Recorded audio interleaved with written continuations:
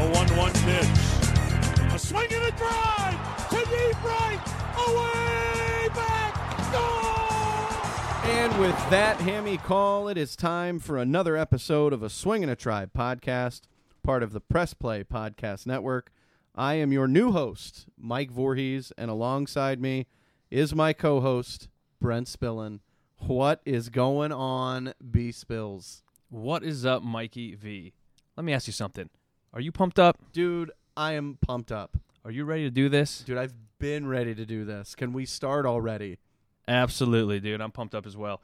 It is definitely awesome to be here. But before we get going, I just want to give a special shout out to the previous hosts, Joel, Brian, and MLB Insider Brad. Hey, thanks, guys.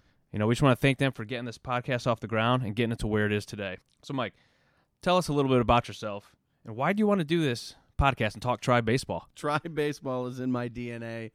Anybody that knows me knows that Cleveland sports is my forte. I love all things sports, but the Indians are my number one favorite.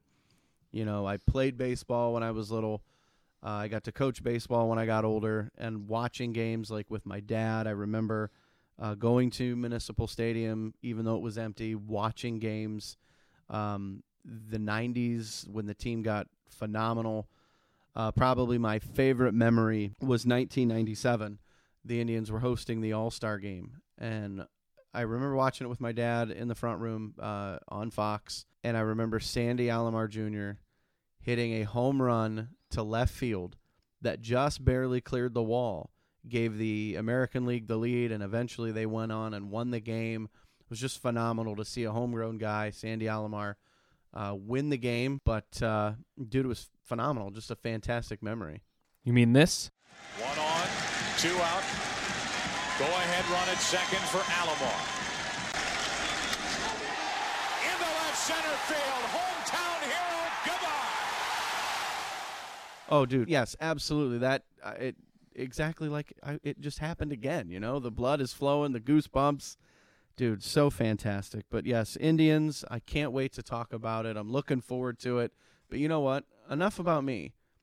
Brent, tell us a little bit about you and why you want to do an Indians podcast. Yeah, just like you, Mike, all I remember is Tribe baseball from when I was young. The DNA is in the Spillin household. My dad was actually a Chicago White Sox fan growing up. He's from Chicago, moved out to Cleveland, and actually cut all his White Sox ties, which is awesome. And that's all I remember is being an Indians fan from birth.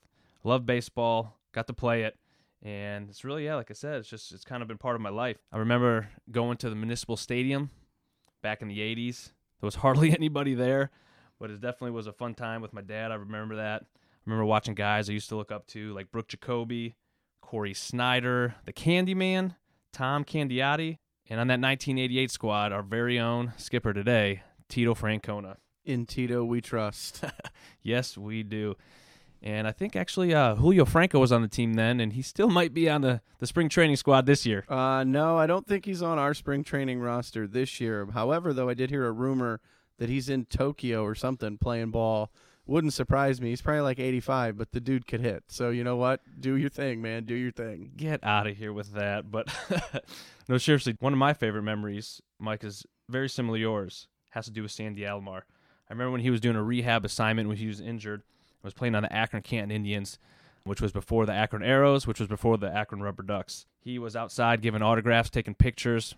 I think it was Polaroid then maybe, or like the disposable cameras. It might have been. No iPhones and before social media. But it was really cool to have that interaction with the players at the time.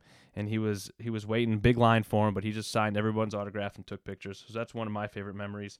We all remember the 90s teams, the magical rides that we were on, and that number 455. Mike, why is that number so big? It's the consecutive sellout number. I mean, obviously when the team was winning, fans would come in droves to that stadium.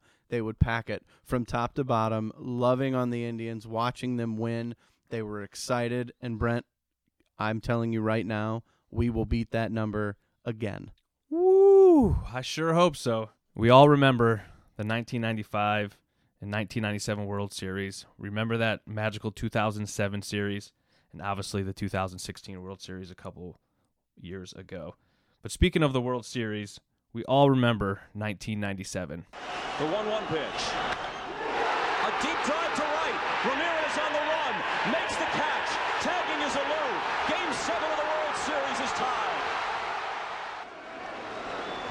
pitch.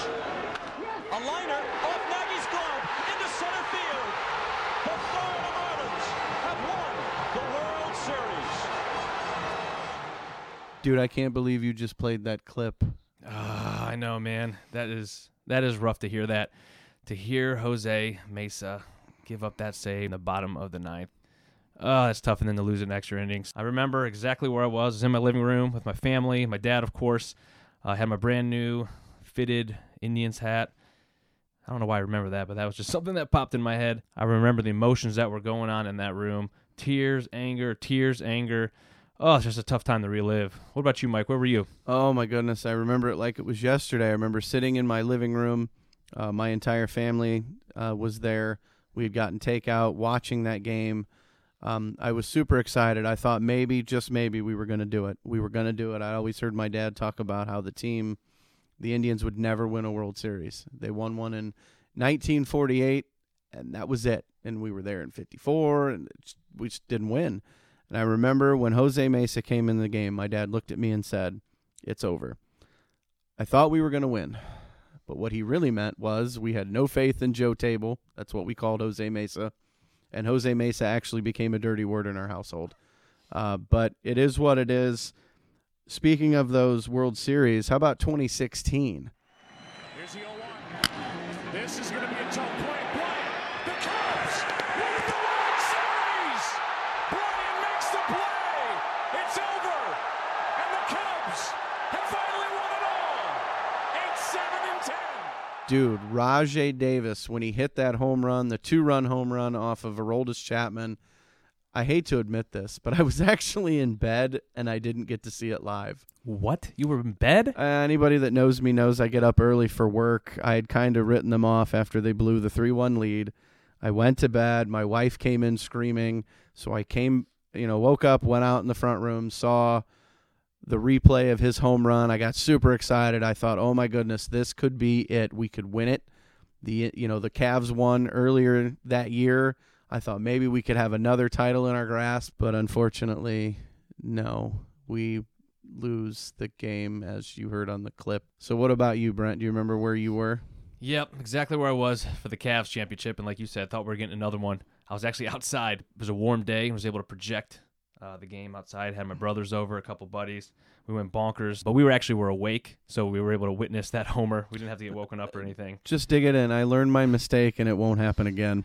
Yeah, so I definitely remember that. These are some painful memories, but man, what an awesome ride we were on during those years. And I'm definitely confident, that we're going to have another fun and action-packed season this year. Mike, I know you're excited as I am to kick off this season and talk everything Indians. So why don't you tell everyone what to expect from us and on this podcast? Well, obviously, we are going to be a weekly Indians podcast hosted by the two of us. We're going to have guests. We're going to have shenanigans. We're going to have fun. But we're going to talk about the rosters, game recaps, the do's and don'ts of Progressive Field with stadium tips, fan favorites like the hot dog race. But Brent, I just realized something. What's coming up in July this year? The All-Star Game? Oh, my goodness. The All-Star Game. Could we have another repeat like we had in 97 where a homegrown hero, maybe Lindor, maybe Ramirez, leads the American League to another win? We'll have the All-Star Game. We're going to discuss the pennant race and then hopefully a trip to the World Series. Follow us each week as we dive headfirst covering Cleveland's favorite pastime. Is it weird, Mike, that I got goosebumps right now? Dude, I've had goosebumps this entire show. I am ready for this season to start.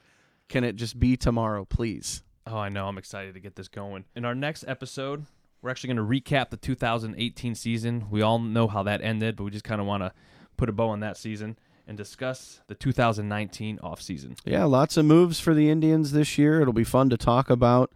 But obviously, in a social media-driven world, Brent, how do we find you on social media? Yeah, on Twitter, you can find me at @bspilla or Brent Spillin on Facebook. For me, on Twitter, I am at Mike Voorhees, and on Facebook, Mike Voorhees. You can follow us on Twitter for the show. It is at Swingin' a Tribe, or feel free to swing by our Facebook page, Swingin' a Tribe. Give us a like, a review. Just a reminder, we are a part of the Press Play Podcast Network. Want to give them a shout out again. Brent, I'm super excited. But now, what's next? We're going to end this show with the hammy call. For those that don't know, what is a hammy call? A hammy call is your best Tom Hamilton impersonation. Oh, please. Can I do the first one? Absolutely. Are you ready? I don't know. 1-1 pitch. A swing and a drive. Deep left. Away back and gone to the home run porch. Jose Ramirez does it again. The Indians win 5-4. Good night, everybody.